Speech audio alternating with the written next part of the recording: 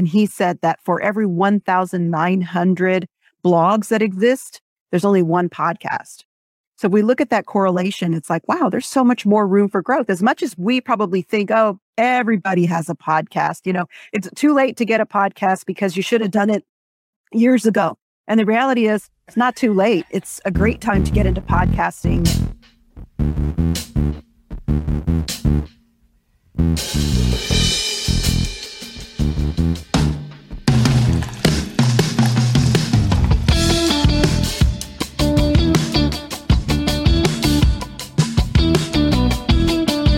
Good evening, good morning, good afternoon, wherever you are in the world. Welcome back to Social Confoes. I'm your host, Diego, together with Jean-Luc.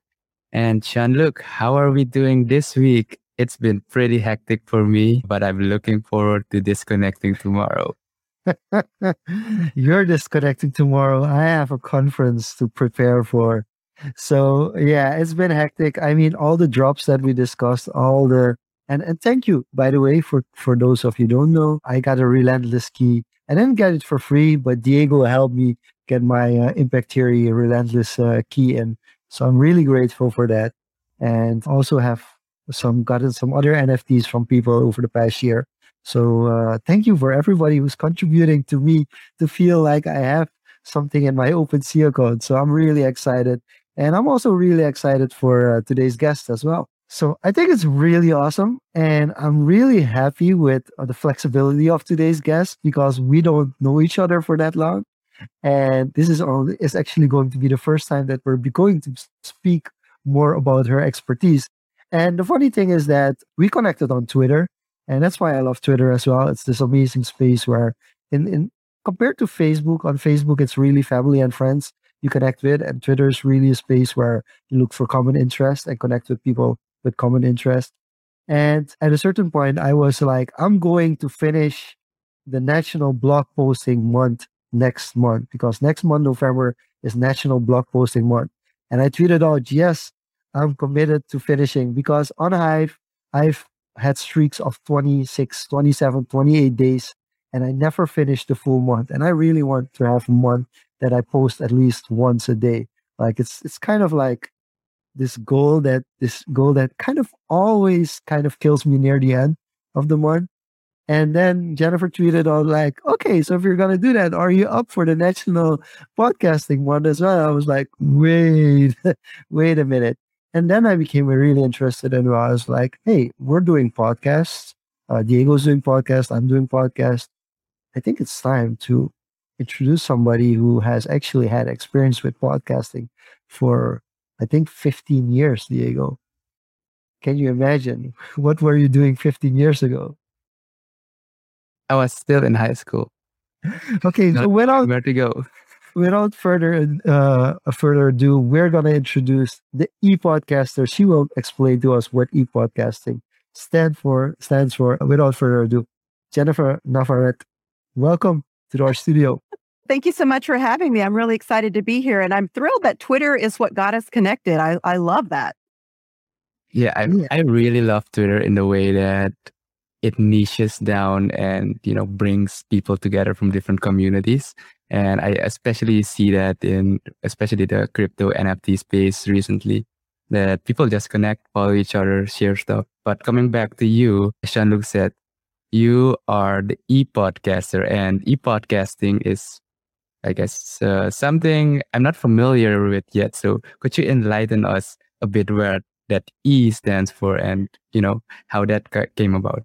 In 2005, I heard about this thing called podcasting. And I was like, you mean I can record something, put it up on the web and no one can stop me? And I was like, sign me up. I cannot wait to get started.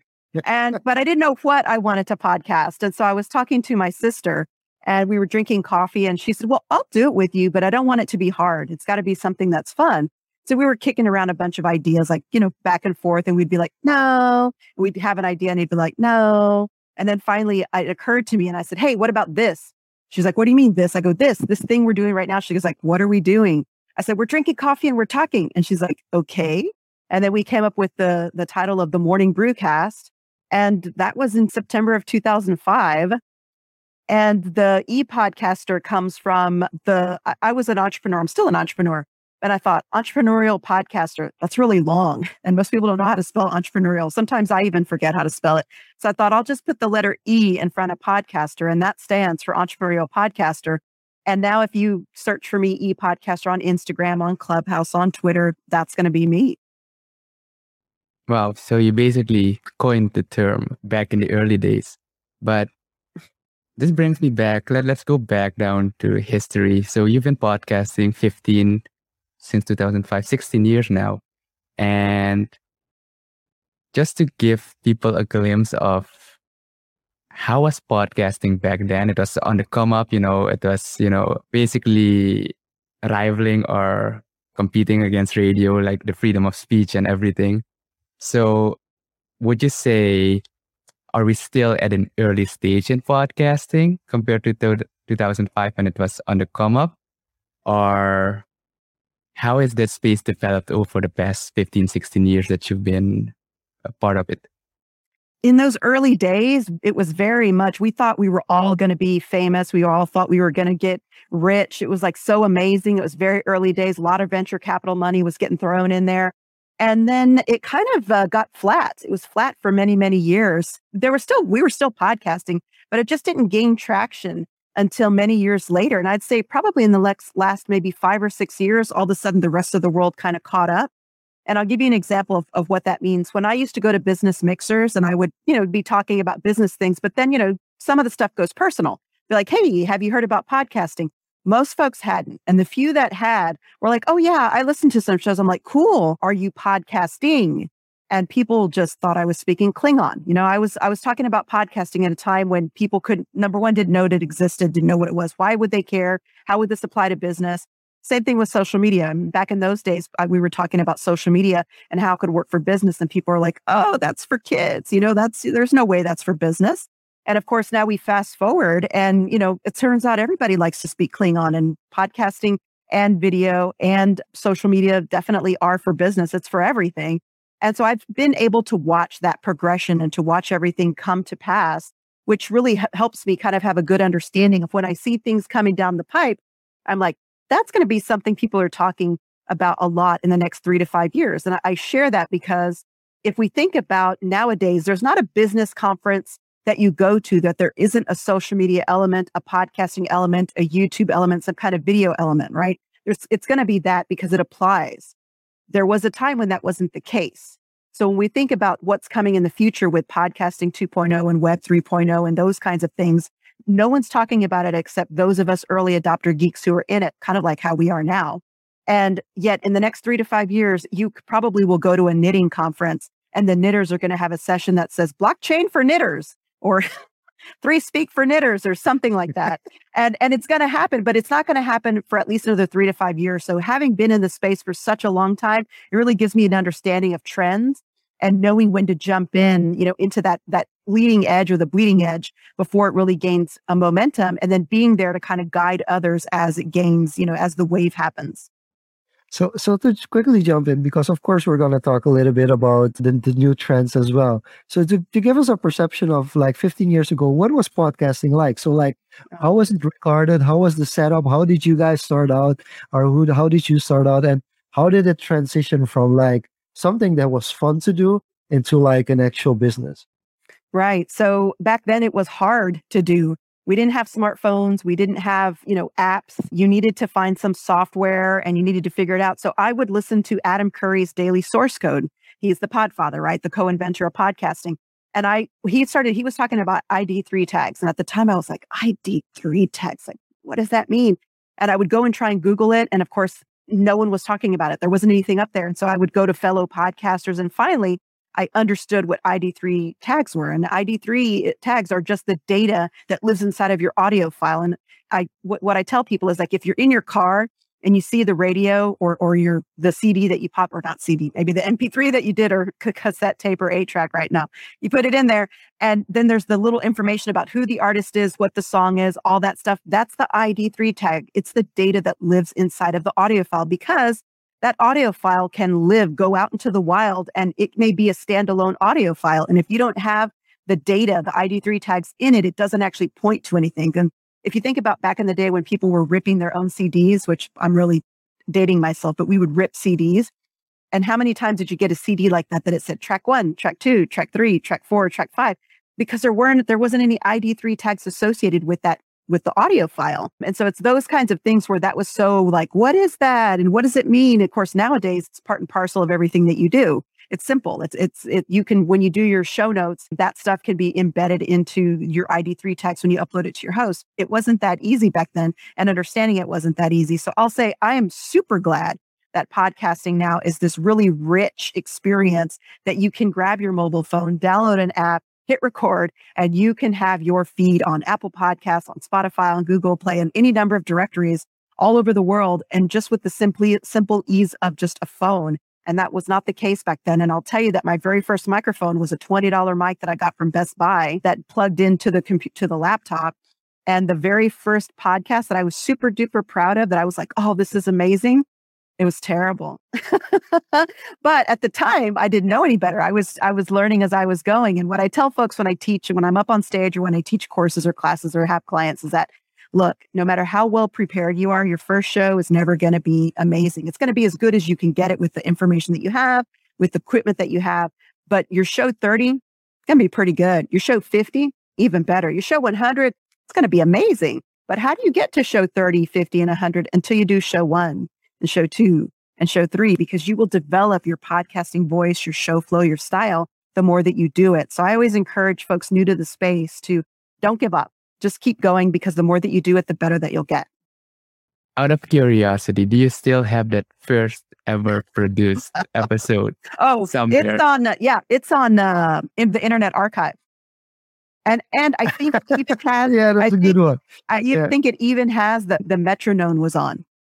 It was terrible. But it's still my baby, and that's what got me started. So even though it sounds terrible compared to the skills and knowledge and equipment that I have now, I'm still proud of it. I mean, it's what launched doing that show is what led me to where I am now, doing podcasting and production for a living. So, you can't downplay those small beginnings and those little first steps, because those are the steps that lead to giant steps. Yeah, definitely. Or at least my first episode, it's still out there somewhere. It's unlisted, but it's still out there somewhere. So people curious to find it will be able to find it, but I just keep it there as, a starting point to reflect back. Yeah, we started somewhere. But this brings me back to the types of podcasting content. So as you said, you guys did get all this equipment. You had to figure out how to work out with all the software. And nowadays we jump, like we do now, we jump into StreamYard, we jump into a Zoom call, hit that record button, and tada, you have a show. So how easy, or let's start with first off, can you distinguish in the types of podcasts you guys did? You started with your sister, so it was, I guess, the two of you talking about random stuff. But when you had to how long into the podcasting journey did it take before getting on other people, like we do now, the interview style? That's pretty common now, right? So could you elaborate to us, and especially to the listeners, what types of podcasts there are and what you should look for in doing that, to give us a feel? Right. Well, so the show that we did, the Morning Brewcast, was about coffee. And so we're really lucky because people were contacting us to, go to their specialty roasting company and sit down and do a cupping. Or we had the Bantai, the owner of the Bantai Civet Cat coffee, that coffee is like $300 a pound, who sat down with us and made some coffee for us so that we could interview him for the show and talk about it and taste it. By the way, that coffee's amazing. And so we had a lot of those opportunities early on. But it wasn't really as developed now. Like back then, you would record a show once a week until forever, or you did it kind of randomly, which is how we did it. Nowadays, the really nice thing about podcasting today is that there's seasons and series. And I absolutely love this concepting of having a set amount of time that you're going to have a show and then taking a break, kind of like how television does, right? They have their season and then they take their break, right? And then they come back. And I really like that a lot. So what I would recommend to folks getting started is don't feel like you've got to do it all. You feel like, oh my God, I have to do it all. It has to be perfect, because you're listening to NPR and you're listening to Joe Rogan and you're listening to all these folks that have like teams of people that are making that show. And if it's a team of one and you're a solo podcaster, cut yourself some slack and kind of ease into it. I talk about soft launches and hard launches. And I recommend if you're new to the space to consider doing a soft launch. A hard launch is where you're like, boom, I'm here, baby. Listen to this podcast. It's amazing. But a soft launch is maybe where you don't tell everybody and their brother. You tell, your family, you tell your brother, and you tell some close people, and you slowly build it over time because your audience will find you the more that you put out there. And you'll, again, develop your podcasting skill set, and you'll develop your show flow and an understanding of your voice, which comes over time. Because back then we were recording everything and I was editing everything. And those 3 a.m. editing sessions were no fun. That gets old really, really quick. So one of the challenges that I gave myself one year was that I said, I'm going to get comfortable with live. And that terrified me. I was very terrified of going live because I was so used to if I messed up or if we messed up or if I flubbed a word, I could go back in post-production and fix it. But post-production was eating my lunch. Those 3 a.m. editing sessions were not going to go for long. So I thought I have to grow as a podcaster. I'm going to have to get better. And one of the things I need to do is I need to get comfortable with live. And now, of course, it serves me really well because I do shows like this with you all, and I do my own shows, and I'm ready to roll. And by the way, you're going to flub, you're going to stutter, you're going to make mistakes, you're going to say something, go, wait, let me say that again. And it's okay. Like, don't feel like you have to be perfect. You do not have to be NPR unless that's your goal. In which case, if that's your goal, more power to you. But the average podcaster, your audience wants to hear what you have to say. They like your spice and your flavor. They want to hear from you and your experience and your perspective on things. And so you have a mission and a message. And I recommend to get it out there. And I think podcasting is an absolutely fabulous way to do it. Wow, that's such a golden nugget. Thank you for sharing that. So I think it's funny because we had like a completely opposite road. Well, actually, the ease of software like StreamYard is kind of the reason why we said like, okay, Social Confoes, we're just going to do 50 episodes in a year. That's basically the goal. So we didn't make any other commitments. We were like, okay, we're just going to do this every week, 50 weeks. Let's see where we end up. And I don't think it would have been possible if we would have to edit all the episodes afterhand, because Diego still does it. I mean, Diego cleans up some of the audio, but not really like taking out like certain and ahs and those kind of things. And for me, I completely feel the season part, and the commitment that we made is we're not going to do seasons. We just want to have the 50 episodes up. And after that, maybe the 100 episodes up. And after that, the 200 episodes up, because we wanted to have that feeling of like, we can see like where we are and what we can handle. But we're already seeing that like posting the announcement visual, taking out snippets from this podcast, and putting it on YouTube, putting it on TikTok, putting it on Facebook, putting it on Twitter. It's like a full production. And for us, yeah, that would be the next question is like, how do you leverage that? At what point? Because if you have a niche podcast like the Morning Brew, like you said, it's like you go and you get out for coffee, and there's of course a certain interest already because it's a niche towards a certain product that a lot of people want to promote. But for starting podcasters, at what point do you start reaching out for deals when it comes to sponsorships or ads on your podcast? And what's the trajectory, I think, or what's the process going towards monetizing your podcast? So typically when folks ask that question, and I know this is why you're asking it, you're thinking of the traditional model of like a TV station or a radio station, right? Where they have a sponsor who comes in and has a spot. And podcasting has followed that model to some extent, with some success for some and others. And of course, there's Patreon where your supporters come and support you. And so you have to remind folks to go there. And there's all those kinds of things. The other consideration is that as someone who was doing a podcast and at the time speaking Klingon to everybody, when everyone else started to speak Klingon, all of a sudden they were like, hey, you've been talking about that thing. Can you come do it for us? Can I hire you to train us? Can I hire you to do it for us? Can you come and do these things? I did not intend to do this as a career.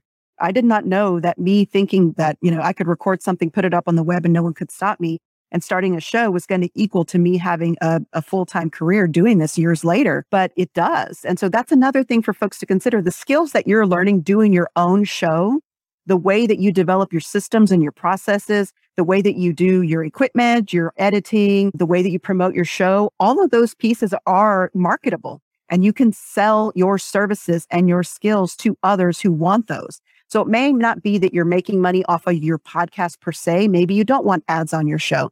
Maybe you don't want to mess with a Patreon, but you want to take the skills that you have that you've learned through your own podcast and to the market. And there's people always want editors. I can tell you that right now, because again, if people have a mission and a message, but they don't want to take the time, they want to leverage your expertise and have you do it for them. And so there's a lot of those kinds of things that you can do to make podcasting something that is financially viable.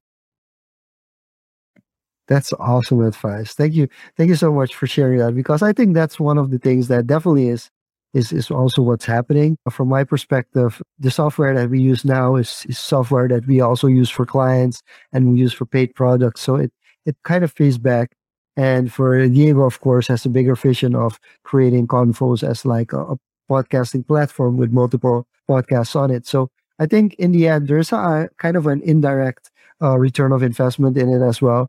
And I think that makes it easier. Also, it relieves the pressure of having to find like, okay, but I have to get paid for this and I have to make it a job. And you can focus more on the things that you're really interested in and really like to do. I like having these kind of conversations with people who actually have the experience. I do want to ask you, at what point did you feel like the podcasting space, it's still not mainstream? I definitely get that, but I think especially in the US, there has been a movement where at a certain point, like people were like, yeah, we're downloading these podcasts and our commute to the work and back, we're listening to podcasts instead of the radio. So how did that change come about, and where did it kind of start to kick off? So Tom Webster works for Edison Research, and they have been following podcasting since the very early days. They were one of the first kind of mainstream that typically did things like radio, right? That they looked at podcasting and said, we need to start measuring and tracking this. And so as far as you think about Pew Research and Nielsen and all these others that are doing research now, but Edison Research did it in the early days. And Tom Webster has his own podcast, has had several, but he is a real champion for podcasting in the research space. So you can take a look at all of the data that they've done, both Edison, Pew, and anyone else, and you can start to see where it had a pop, and then it kind of it kind of leveled out, and then it's had this amazing pop now where it's much more mainstream. I think when we look at the growth of it, I think it was March, maybe it was February or March of this year, Rob Walsh from Libsyn, and Libsyn is a hosting company, put out a report, and he said that for every 1,900 blogs that exist, there's only one podcast. So we look at that correlation. It's like, wow, there's so much more room for growth. As much as we probably think, oh, everybody has a podcast. It's too late to get a podcast because you should have done it years ago.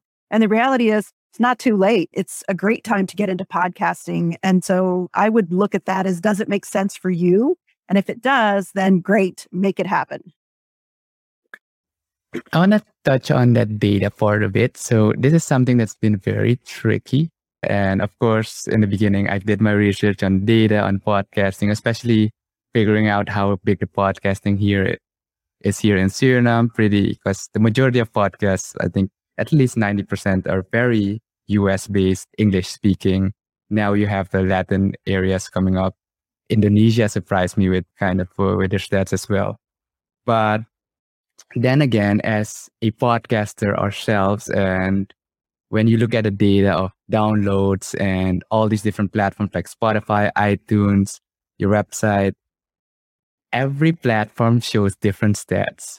And it's very it's very fragmented, and it's very difficult to come back to that data to pinpoint like, oh, this month I had so many listens or downloads, because the podcasting listening apps, something like Castbox or Podcast, they download beforehand automatically sometimes. So that does not necessarily equate to a listen. So how, in your experience in the last 15 years, has data analytics in podcasting played a role? And can we trust the data now? Or how more reliable is that data now?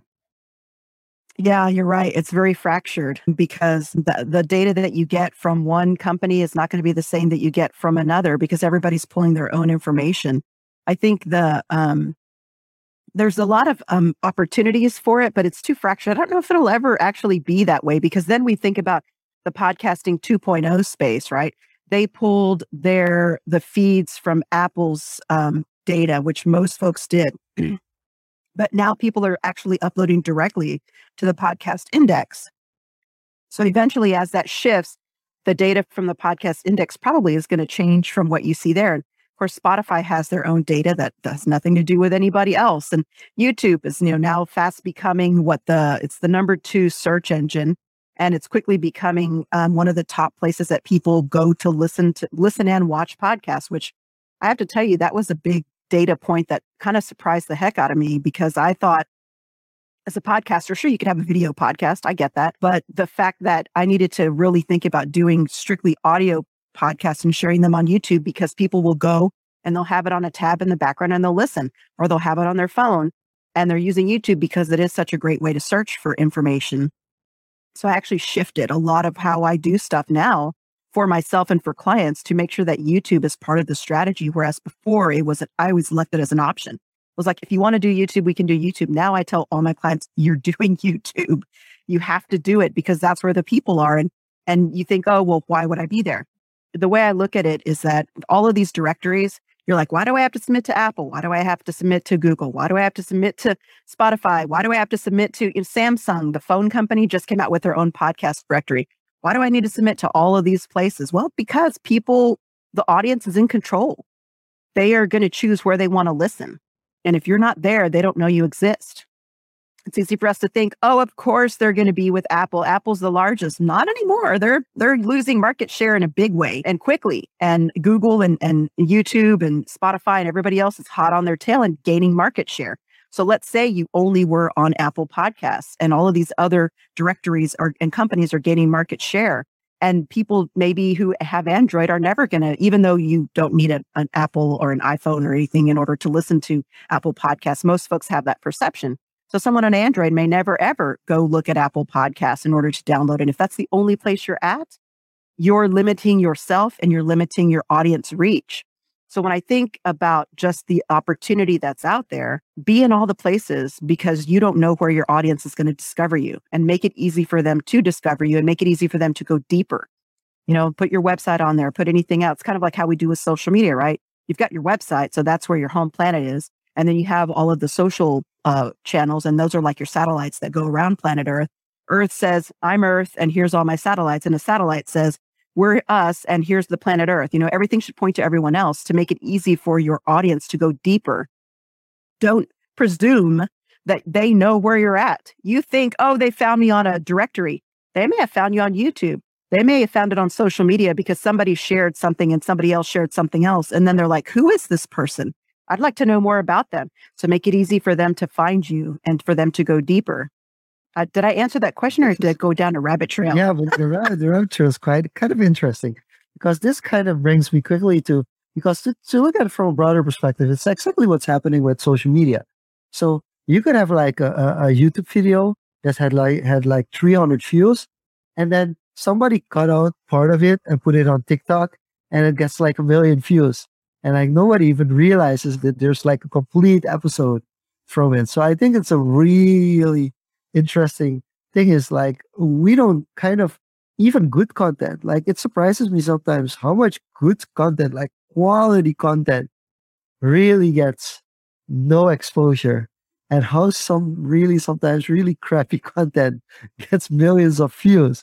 So it's kind of like understanding, like leveraging the awareness of your awareness of the show or something that you produce. And I think in that sense, it's becoming more difficult as well, because it's getting more fragmented. So it's kind of harder to reach everybody. And it's really getting into this tribal culture where you need to have like a tribe or a group of people that's really interested in this space. Like, shout out to the people that are actually watching Social Confoes every week, because there's a really small group. So we really want to thank you guys for joining in as well, because I don't think you really know how much we appreciate it, that there's a very loyal group that's tuning into these episodes and is always kind of interested, just like us, sometimes even a little bit techie, and going a little bit into details, which is the following question that I want to bring up, because that's now the transition that I want to do, is like prepping for your podcast. And I'm going to kind of bring it to the next segment, overrated, underrated. How important is it to prep your podcast, like your show, and how important is to find a format, or how much is it okay if it takes more time that you're not able to find a format starting from the beginning? So one thing, a few things to consider, and I think the challenge of getting started in podcasting is that the techie geeky aspect of it. There are so many options, but that also can feel overwhelming. Like, well, where do I start? Right back when I got started, there was only one way to. It was very limited on how you could get into the space. Now there's so many options that even though in essence, it should be easier, and it is, it can also be extremely overwhelming. So I kind of like to break it down this way. I think that there's 4 levels of podcasting. Level 1 is mobile, right? You've got a mobile phone. That's your production studio in your pocket. You're ready to roll. Download an app, make it happen. Check, you're a podcaster, right? Level 2 is like, you're like, I've got a computer, I've got a USB mic, I've downloaded some software, or if I have a Mac, it came with GarageBand, and if I have a PC or a Mac, or Linux, you can download Audacity, it's free. And I'm going to learn how to do some minor editing, or I'm going to use something like StreamYard, or I'm going to use something like BeLive, or I'm going to use Zoom, or I'm going to use, you name it, right? There's a bunch of cool online tools where you don't even need to download that kind of software. You can do what you're doing here. And then you're like, cool, I'm doing that. And then there's like level 3, where you're like, I'm all in. I'm building a production studio in my home, or in my studio, or in my office. And you're like, I'm buying the mic, I've got the mixer, I've got the interface, I've got cool lighting, I've got, which I don't have, but I think Diego has, right? Somewhat. Yeah.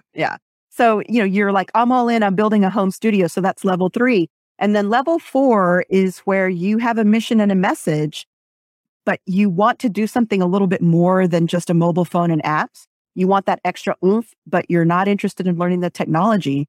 You're not interested in buying the equipment. You're not interested in 3 a.m. editing sessions.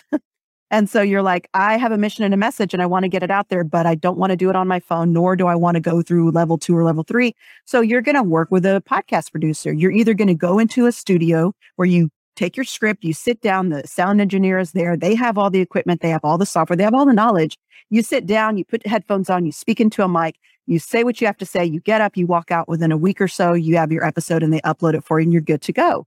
So I feel like most people get started at a level 1 simply because they just don't have the time to do it themselves if they're entrepreneurs. Now, if you're a techie, geeky person, which I am, then you kind of like to muck around in it. I like to know, how does this work? If I do it this way, what does this happen? Ooh, I downloaded a new filter for my audio editing program. Let me play with all the different filters and see what it sounds like. Can I fix this challenge? What can I do? I like doing that stuff. So I like mucking around in all the different places. I use all 4 levels all the time. And I know when to use them because I have experience. But when I work with clients, I'm their virtual podcast producer, and I do all the heavy lifting. I produce them, I do the post-production, I get it up, I submit it to all the directors, I get it out the door. I like doing that stuff, but you may not. You may have a mission and a message. You may be, Jennifer, I don't want to do those things. Cool. Level 1 or level 4 is probably where you want to get started. Make it easy on yourself. It's not as expensive as you may think to work with a level 4. And level 1, of course, is your mobile phone. And people say, well, but then I want to have good quality. And I can tell you that a lot of what makes the improvement in your sound is your space. So right now I'm in a cabin out in the woods by a lake, right? So I'm not in my normal studio where I have it sound treated and I have my mic and I've got my lighting and I've got all my stuff. I'm winging it out here. But even winging it out here in the cabin in the woods, I had brought a little light with me. So I have a little light here. I did bring these with me. So I'm like, okay, I've got a boom arm. And then, of course, I needed something in the backdrop. So this is actually the little throw that was on the couch where I'm sitting. And I tacked it up to the wall to kind of help buffer the sound. And then I have pillows. I have these pillows off to the side. Why? Because it's going to help buffer some of the sound waves from bouncing all from the tile floor to the high ceiling to the rest of this room, because I'm trying to improve the quality. While, since this is a video, it's also visual. But you're thinking, well, I'm not going to do video, Jennifer. I'm going to do audio. I mean, I'm going to stick with a traditional audio podcast. Cool. However, have you ever thought about using your walk-in closet? Your walk-in closet is your natural sound booth that is in your home that won't cost you a dime. And if you just sit a chair in there and a little table, take your mic or take your phone and record in there, you're going to be amazed at how rich and warm you sound just because you're controlling your environment. And you may tell me, which I get people from Europe and other places who are like, Jennifer, the walk-in closets are an American thing. We don't have that here. Great. Stand in front of your closet, open the doors. Those clothes are still a good buffer. Get a comforter, throw it over your head. There's all kinds of things that you can do that are little tricks and trade that can improve your sound no matter what equipment you have. Because even if you have the very best equipment, if you're in a terrible environment, it's not going to sound as good as it can. By the same token, you may not have great equipment, but if you improve the room treatments, it can sound a little bit better than it would without it. Yeah, I can attest to that with the sound quality. Environment matters because I also do another show with another friend, another co-host. And what we basically did is basically the same echoey space, but we just took two pillows, put the mic in between, and built like a fort because we don't do it live. So we could just build that up. And from the first episode that we did to when we started doing that, there was a significant improvement in the sound just from that do it yourself what you can find at home solution. So yeah, clothes, covers, pillows, anything that works. And yeah, just to buffer that sound, because the sound waves are bouncing off the hard surfaces. It's bouncing off the tile floor, the ceiling, everything. And it's just making all this thin echo sound. And so what we can do to kind of buffer that anyway is going to make an improvement. So I would just encourage folks to test things out. I get a lot of pushback. I'll tell you, I work with clients who are at large corporations and entrepreneurs. And I tell them, okay, get your phone and what's the room that you're going to be recording in? And they'll be like, oh, I'm going to do this in the kitchen or the dining table or my living room. And I'm like, okay, well, I want you to get your phone out. I want you to record. Hi, my name is Jennifer, or whatever insert your name here, right? My name is Jennifer and I'm a podcaster in the room where you think you're going to do it. Now I want you to go into your bedroom or to your walk-in closet and I want you to record that exact same sentence. And then I want you to play it back and listen to it. And I have never had a single person ever tell me that their living room or their dining table with big, huge, bouncy, hard surfaces was better than a bedroom, which typically has carpet, has a bed, has curtains, has things in it that buffers the sound, or their walk-in closet, which is ideal, was worse. They're like, oh no, I hear what you're saying now. I understand. So do this for yourself. Do your own test and then learn back. And what I like to do is I'll be like, okay, this is Jennifer. I'm testing this setup. I've got two pillows here. I put this throw back here to kind of bounce it here. And I'm sitting this far from the mic. And this is what it sounds like. And then I'll make some changes and go, okay, this is what it sounds like. I do this to this day because of the different environments that I'm in. And then I'll listen back and I'll go, let me try this. Let me try this. You'll find what's going to work for you best. And then use that and do that. And again, if you've got pillows and a sofa throw, you can do it. Awesome. Before we go into the overrated, underrated, I want to emphasize one thing that you mentioned in your 4 levels. And I really loved how you broke down into those levels. Level 1 to level 3 is basically the do-it-yourself, and then level 4. And I want to tie this in to what you mentioned before into Jean-Luc's question on monetizing. So basically, as a solo podcaster or someone who does this yourself, you're ideally looking for level 4 podcasters to potentially monetize instead of sponsors or big companies or advertisers. Am I interpreting that correct? Right. For me, that works. Again, you may be like, I don't want to do anybody else's show, or I don't want to produce them because that's a big responsibility, because they're coming to you for guidance. They're coming to me for my expertise. I've got many years of expertise. I've done podcasting at all levels. I've worked, with big Fortune 100 companies all the way down to mom and pop, right? So I've got a broad range of experience. And so folks want me to come in and bring that experience to them and to guide them and to lead them from, I have an idea to here's my show and now I'm on season 4, that kind of a thing. And so it's really a nice kind of place to be that guide. Think of yourself as the Obi-Wan to their Luke, right? They are the hero and you are the guide. And I'm here to guide them and to train them and to educate them as they get going. Another thing that for folks to consider is that, let's say you have a great idea for a podcast, but you want it to get sponsored, but you don't want to wait until you have 100,000 listeners or anything like that. You want to get sponsored right out of the gate. I was at Podcast Movement maybe 2 or 3 years ago, and I sat in a panel where Jean Chikoski, I think her name is, she's the podcaster for Her Money. If you look up Her Money, she's from the radio space. And she was given some copy to do a host read on the radio station, and it was for a financial advisor. And she's like, I don't know a lot. I don't know this financial advisor, and I don't know a lot about money, and it makes me feel uncomfortable to do a host read because typically that's like an endorsement, right? People trust the host, the radio show host. She said, "How about let me counter offer? How about instead of them having me do a host read on my show, how about if they sponsor a podcast and join me as a co-host to talk about money for women. Because she goes, I'm a woman of a certain age and I really don't know that much about money, but I'd like to learn. She said, and I get the feeling there's other women my age who would like to learn as well. So she counter offered the advertiser. The advertiser recognized what a great opportunity this was and became the co-host to her and sponsored the podcast. Now, granted, she's someone who's known, but who says that you can't do that with someone in your local area? Maybe there's a small business that probably ties really well into it. And I'll tell you that if I were doing morning brewcast today, if I were starting morning brewcast from scratch, I would approach the roasters and the coffee shops that are in my area. And I would ask them if they wanted to not only sponsor the podcast, but to be a co-host on the show. That would be how I would approach the morning brewcast if I were starting it over. With that being said, Shanluk, I think this is a good time to go into overrated, underrated. So how do you want to do it this week? Okay, sure. I think there's time for 3 overrated, underrated. So Diego is going to do 3 overrated, underrated. I'm going to do 3 overrated, underrated. We got to switch it up. Do you want to go first or should I go first? I'll take it this week since you took last week. So okay, I'll go good. First. We mentioned this in the beginning. Gary Vaynerchuk, overrated or underrated? I like Gary V. I think people think he's overrated because they see a lot of him.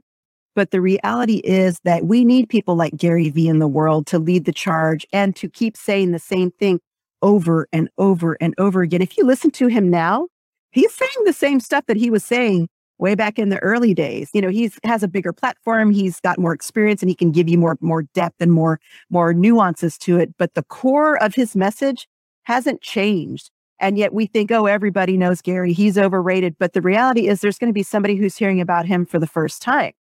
And he needs to keep repeating what he's saying so that people can get it. Or you may have heard him 10 times, but it didn't cement into you at that time. And all of a sudden, the 11th time that you hear it, you're like, oh my gosh, I totally get what that means because it wasn't your turn. I kind of think about things that we read or we see. We've seen them before, but all of a sudden they speak to us in a different way. You know, kind of like we weren't ready for it or it wasn't the right time or we didn't have the right knowledge or we didn't have whatever. But all of a sudden, the thing that we've heard and seen before speaks to us in a completely different way, has a different impact. So I think a lot of people would say that Gary Vee is overrated. I watched him and seen him go through this. And I think he is someone who should exist and keep doing what he's doing always. Okay, since Diego went for the personal brand question, I'm also going to do personal brand because you're the e-podcaster. So I do have to know, Pat Flynn, overrated or underrated? Pat Flynn, I think he's a nice guy. I don't really follow him that well. I mean, not to say I haven't watched his videos or I haven't seen him speak at conferences or I haven't interacted with him occasionally on Twitter, but I don't follow him in the same way I might follow someone like a Gary Vee, and not for any other reason than there's only so much time in the day that we can dedicate to who we're going to follow. I think he's got a good message. I know the smart podcast, The Player. I've used that before. I think it's really good. I think we should have Pat Flynn's again in the world as well. I'm not exposed to him enough to know if he's overrated or not, but the little bit that I've been exposed to him, I like him. I think he's a good guy. All right, then let's switch to platforms now. Twitter Spaces, overrated or underrated? Underrated. Nobody knows it exists. So few people know it's there. And the people that know it's there, it's not enough. I feel like, I've been on Twitter Space maybe since late February or early March. And of course on Clubhouse before that. The social audio space, as much as we think, oh, everybody knows what that is. No, they don't. They don't know what it is and they don't know where to find it. They don't know why they should use it. They don't know, does it have a business use? They don't get it. And this reminds me of podcasting. People didn't think it had a business use or that it had a space. And people are paying more attention, but the average company, the average entrepreneur, the average business person, they're starting to pay attention to this, but it's still early in the game. And if you wanted to look at a way to make money in this space, get really good at it and become a host of that and become someone that people bring in to do it for them. I heard about a company, an actual company, an agency who has now added Twitter Spaces to their rate card. That they will run a Twitter space for their, whatever companies that works for them and do the giveaways and the Q&As and moderate and do all those things. There's a nuance to this kind of stuff. If you're really good at Clubhouse, you're really good at Twitter Spaces and eventually Facebook when that gets rolled out to the general public, that's a service that you can provide that people will want to do because they want to get in there. But again, they don't want to take the time to learn. They don't want to run the room. They don't want to learn the nuances. They just want to get in and share their mission and their message. And if you can facilitate them being able to share their mission and their message, then there is an opportunity for you to do that as part of your business. Even though it's also partially answered, I do want to ask overrated, underrated Clubhouse. I feel kind of bad for Clubhouse because they're the ones who invented, or not invented, but they popularized social audio in such a way that deep pockets like Twitter and Facebook and everybody else and their brother was chasing after them. I think Clubhouse's big mistake was not releasing an Android app soon enough. I mean, if we look at it, Twitter released an Android app before Clubhouse did. And I can tell you that I am connected with a lot of Android users who they've got feelings about the fact that Clubhouse released an Android app for so long because they were missing out on the opportunity when everyone else was able to participate in the discussion. So I feel like I hope that they survive because they really are the most well fleshed out social audio app. Twitter Spaces is nowhere near as fully fleshed out as Clubhouse is. I mean, Clubhouse has it down. And of course, granted, that's all Clubhouse does is social audio. So they're hyper focused and they're really good at it. But I feel like you have to go to Clubhouse. It's not part of your normal thing. Whereas with Twitter Spaces, you're already going to Twitter just to do the normal social. And when Facebook releases it to the general public, people are already going to Facebook, less and less, but they're still going there. And so adding another feature to something where you're already going is easier than people having to actually do something completely different that's not inside of the norm. So while I hope that Clubhouse sticks around simply because they were the ones that drove this entirely new feature-rich opportunity, and it's great for us podcasters, social audio is, because the skills that you know as a podcaster also translate into social audio. And so can you become someone that records social audio or live stream social audio for individuals or companies that want that to happen, but don't want to learn the tech? They don't want to do it. As podcasters, we already know this. You're doing StreamYard right now. This thing that you're doing right now for your show, interviewing people like me, you could do Twitter Spaces and Clubhouse recordings and live stream it using StreamYard out to, LinkedIn, to, Twitter, to Facebook, to YouTube, to, insert ... right? And that's a service that companies or entrepreneurs or individuals or business professionals will pay you for because they want to get out there, but they don't want to learn the tech. They just want to get their mission and their message out there. That is quite a lot with the social channels being so heavily integrated into one another nowadays. So this brings me to my last one. That's a bit one of the traditional social channels, and that's newsletters. Are they overrated or underrated? I've never been a newsletter person, I can tell you that. I know that everybody has always said, you've got to have your list. And I've done newsletters for clients, on projects. But for me, I've never really done them up until recently because Twitter bought Review, and Review is built into Twitter. And so now if you go to my profile on Twitter, it's twitter.com/epodcaster, you'll see that the very first thing on my profile, as you scroll down, before you see a single tweet, is my newsletter because Review is integrated in there. So I have, as of last month, started to do a newsletter that comes out on the 20th of every month, which is tomorrow, right? I guess I should work on it. It's coming out tomorrow. This is so awesome. This is so awesome. Of course, the people that are doing audio won't be able to see this, but we're gonna pop it up on screen for those of you who are actually watching, because I do think this is really, really awesome. I didn't know about this, so this is so much fun. Let me quickly see if I can pop it up. So if you go to Jennifer's Twitter, you can actually hear subscribe. This is pretty awesome. Okay, but it's going to this is going to my Yahoo address. I guess I have to update my Twitter first before I subscribe. But this is pretty cool. I saw it like the first time I was on your Twitter profile, and it wasn't clear how that was popping up there. But now I finally understand. So that's interesting. That's really interesting. So it's desktop only. So you go to your desktop, go to the sidebar, and one of the options is going to be newsletter. And it's going to tell you, review, and you just connect it and make it. They have templates. It's super easy. You can integrate tweets in there. I mean, it's very low lift. And because you already have it, you're active on Twitter, and because you have an audience, and because, it makes it really easy. And I actually know someone, Madeline Sklar, who does the Twitter Smarter chat every Thursday. She said that she's been on MailChimp for years, like a really, really long time, and that they decided to beta test the review on Twitter. And her team said it's easier, it's more affordable. I think at this point it's free, and I think eventually it might be something paid, but for now it's free, and she's paying for MailChimp. And that the opens were more than what MailChimp was getting. So she's actually, the last I heard, that they were making plans to transition everybody over to review. That's interesting. I saw it, and I'm going to look into it. Thanks for sharing that. This is a good one.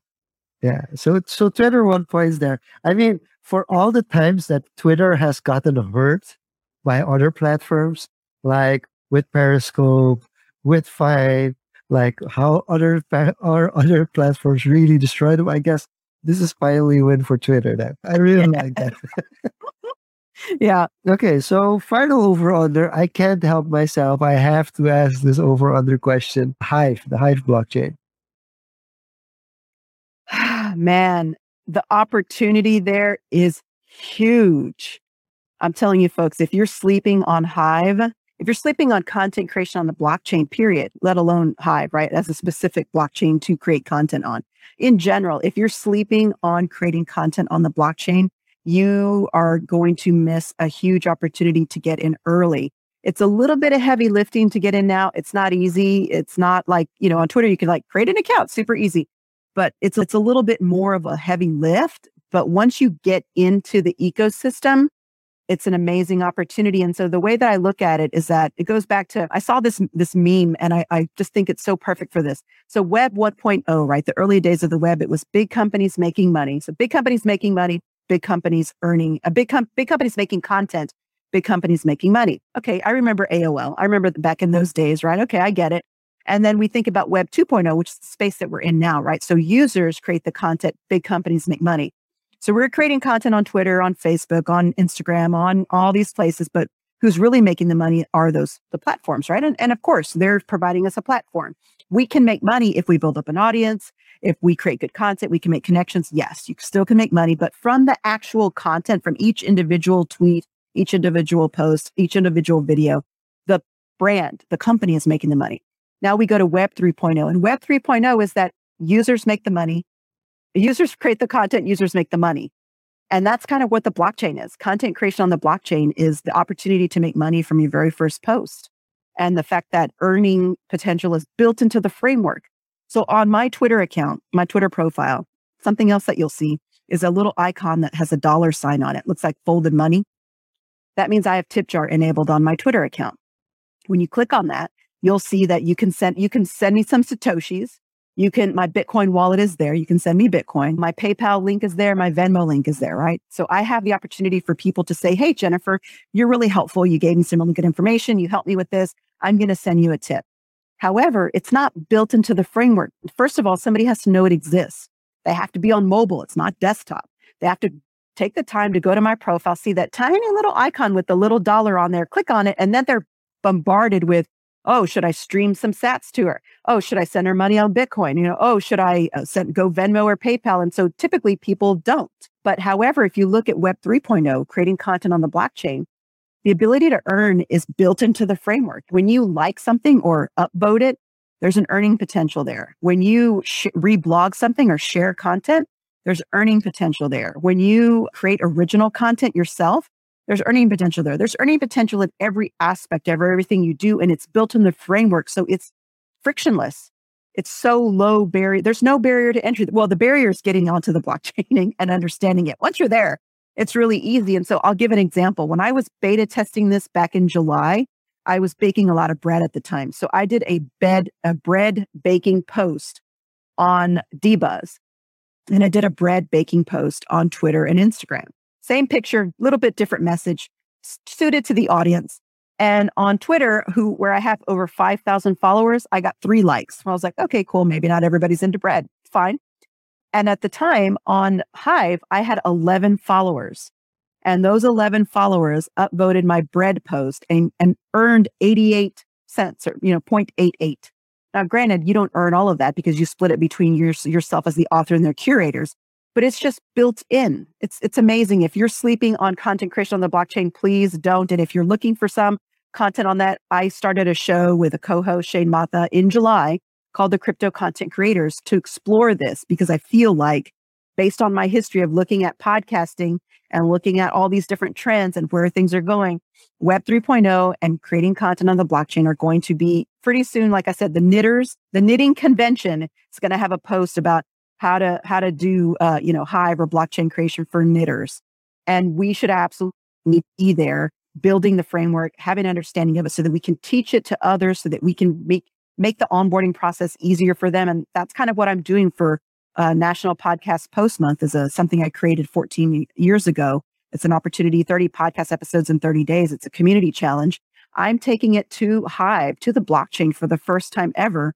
And the biggest challenge is, how do I get all these podcasters who participated with me during National Podcast Post Month for the last 13 years, now for year 14, get them to join me on the blockchain so that they can get a real sense of why they should be paying attention over here.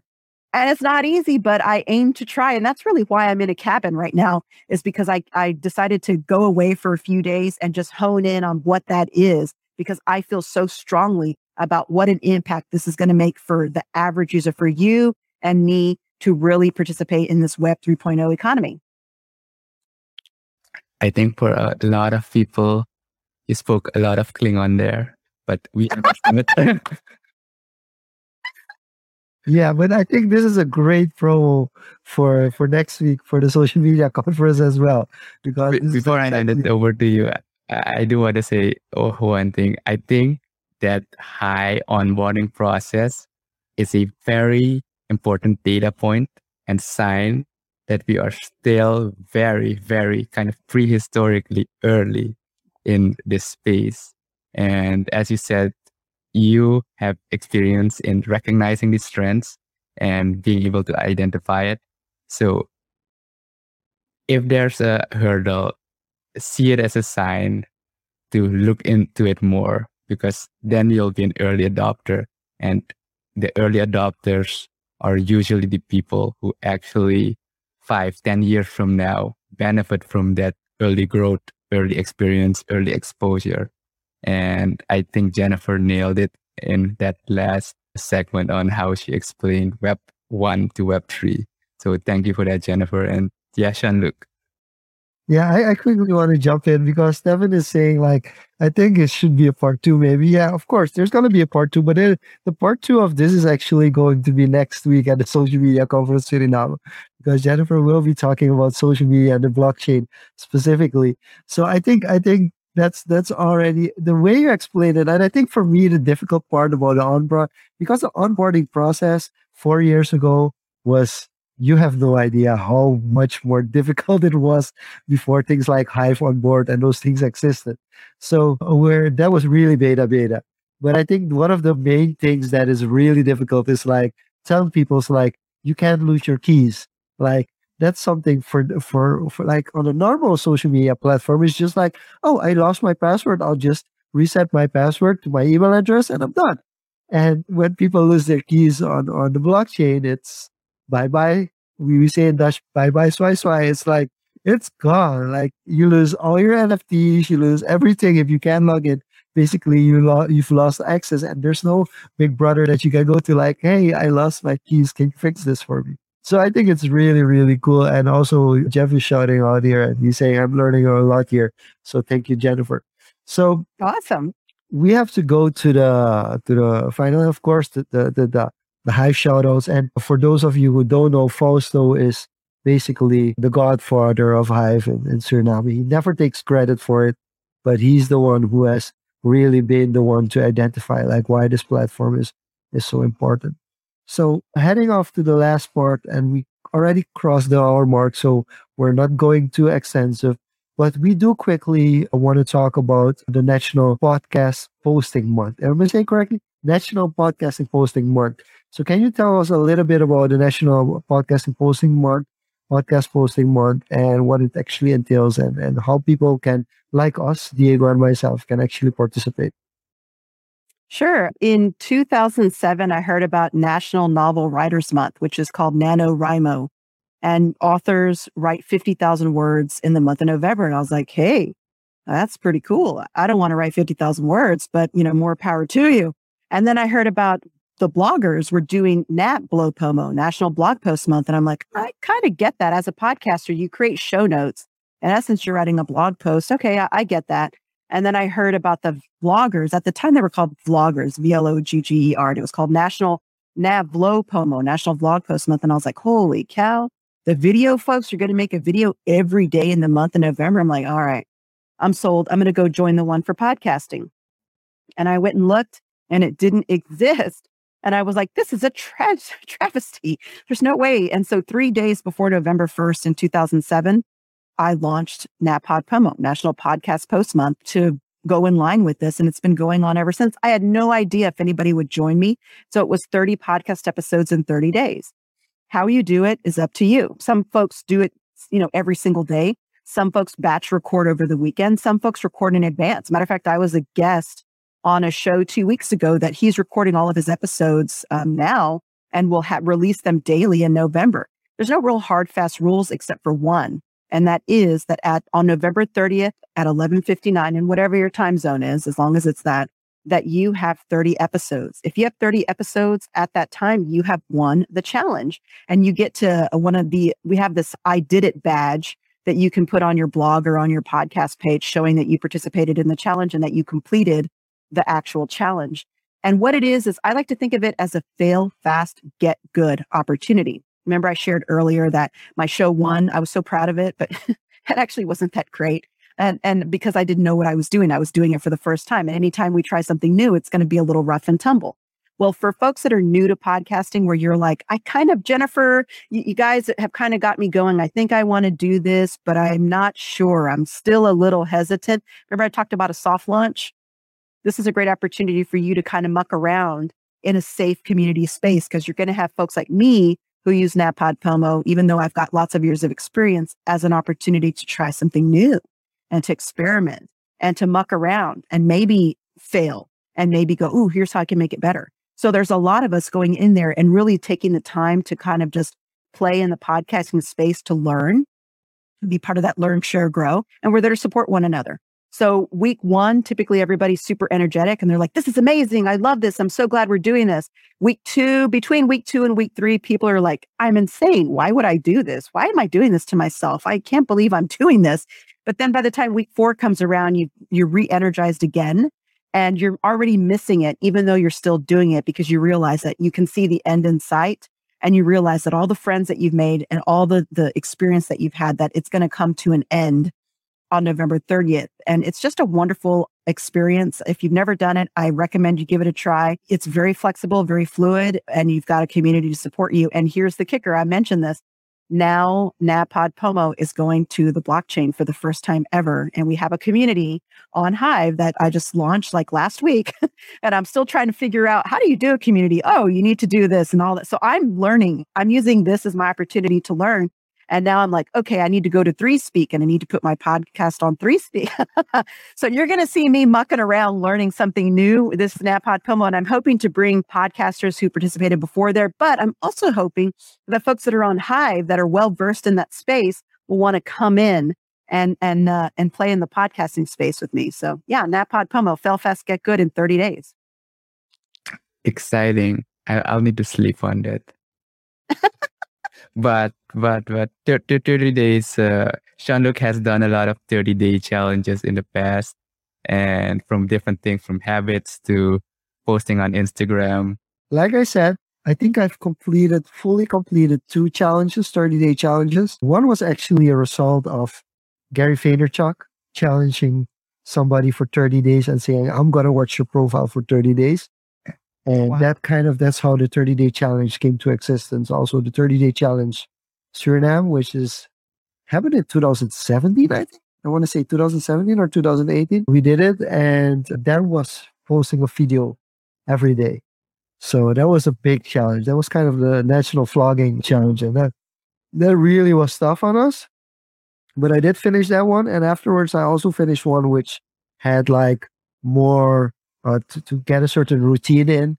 So for instance, not drinking any beverages that contain any carbonation or any sugar for a month, or reading a book every day for a month, or going to bed before midnight every day for a month, which is for me extremely hard. But there are different ways. But I think for me, the content one, and I do want some advice on resources, because I think it's really hard to do a challenge like this in combination with something else. You really have to free up your schedule and say, like, this is the only thing that matters for this month, because otherwise I feel you're not going to be able to complete it. But maybe you can give us some tips, like how to. There's a funny thing. I'm quickly going to give a little bit of an insight, because we were both in the Hive chat today, and the question was asked if you're a planner or a pantser. And I was like, I think you actually said, is pantser a word? Because it's basically saying, like, okay, I'm just going to do this. I have a general idea what I'm going to do, and I'm just going to pants it. The other one is, of course, being more systematic, being more of a planner. So what ways can somebody prepare for a 30-day challenge, whether it's this kind of challenge where you put out content? So it does help to have a plan. And the pantser thing did throw me for the loop. I'd never heard that before, but it means someone who flies by the seat of their pants. And I'm like, oh, that could totally be my middle name. That's everything that I've ever done has been flying by the seat of my pants. I did not know I'd be doing this as a career. I just, all those years ago, but now it is, because I was like, what's that? Let's try that thing called podcasting. And now here I am doing it for a living. So yeah, fly by the seat of my pants. Yeah, me. But I think it helps to have at least a framework. And the way I like to look at something like any 30-day challenge, whether you're doing vlogging, video, podcasting, anything, is to think of it like a book. And it starts with a once upon a time, and then it completes with the end or to be continued. But in the middle are all the chapters that tell the story. And think of each of those chapters as maybe a bullet point for you to either write about or speak about, so that you can say, okay, this story goes from here to here, and there's all these pieces in the middle. And how do I take my audience, my viewers, my listeners, my readers, how do I take them on that journey? How do I experience that journey for myself? Because when you're doing a challenge, you're stretching yourself. You're stretching, you're growing, you're trying to figure stuff out, you're stumbling. And that's the point of a challenge, right? If it wasn't a challenge, it would be called an easy. An easy is something you don't have to think about at all. That takes no effort at all. A challenge means you're building some muscle, whether it's physical muscle, or whether it's mental muscle or talent muscle. You're building it. So there's going to be a little rough and tumble. You may have sore muscles. You may stretch yourself and get tired doing it. But I would say that giving yourself permission to go ahead and go into a challenge is really important. Knowing that it's not going to be perfect, that it's not going to be, smooth, that you're going to stumble, that you're going to want to quit, that you're going to hit a wall. Know that going in, because then when you come across that wall or you stumble, you can go, that's okay. I don't have time to sit here and be upset about the fact that this blog post, this episode, this video, this whatever it is, isn't great. It was okay. Maybe I just phoned it in. I just did it to cross it off the list, but maybe tomorrow's is going to be amazing. There's no time for you to sit here and be sad or mad about how well you did not do, because tomorrow is another day. And tomorrow means you get to do it again. And then the day after that means you get to do it again. And the doing and doing and doing and doing is what improves your skill set, improves your knowledge, it builds your muscle. And that's why I think a 30-day challenge is a really great way to figure out whether something is for you. Before you buy equipment, I'll tell you right now, before you spend a dime on podcast equipment, before you build out your studio, before you do anything, do a challenge. Do a challenge, because you may decide that, I really don't like podcasting. You may think you may want to do it, but all of a sudden you go through the effort just using your mobile phone with an app, and you realize this isn't for me. Now imagine going through that, but having spent money on equipment. And now you're like, I really don't like this. And now I have all this equipment that I spent money on. So I recommend a challenge for many reasons, but first of all, really just to grow. Yeah, it's for growing, and at the other end of the spectrum, some self-validation, like, is this actually for you? Stick or not? I think that's some great advice. Comes back to the Atomic Habits by James Clear that I often mention when it comes to building habits. But with that being said, Jennifer, thank you. We've been over it for a bit over an hour. And to close it off, where can people best reach out to you? I assume it's Twitter at ePodcaster, but yeah, where can people find you, look you up, listen to your podcast, etc.? Yeah. So if you want to do that, it's ePodcaster is going to be really easy. My name, JenniferNavarrete.com, but most folks don't know how to spell that. Or even if you want to listen to the Crypto Content Creators show, it's cryptocontentcreators.com. If you're interested in the NatPod Pomo challenge, it's natpodpomo.org. But I'd say if you just go to Twitter and look up ePodcaster, that is like the starting point for you to go deeper. Got it. Thank you. And for everyone who's tuning in, thanks again for sharing your comments. Today, Facebook was mostly Facebook actually today for tuning in. And as always, Jean-Luc, last words about the conference next week, because you mentioned Jennifer's going to be there again, and then close it off. Yeah, so for those who of you are interested, of course, you can go to socialmedia.sr to find out more about the social media conference. Jennifer is also a speaker over there. And while Diego changes his lighting, we're going to close off Social Confoes for this week. We want to thank you all for tuning in. We want to thank you, Jennifer, for this very, very insightful session. And I also feel like we need to give you something for this. So we're going to send you a gift. We have to decide what kind of gift it will be, Diego.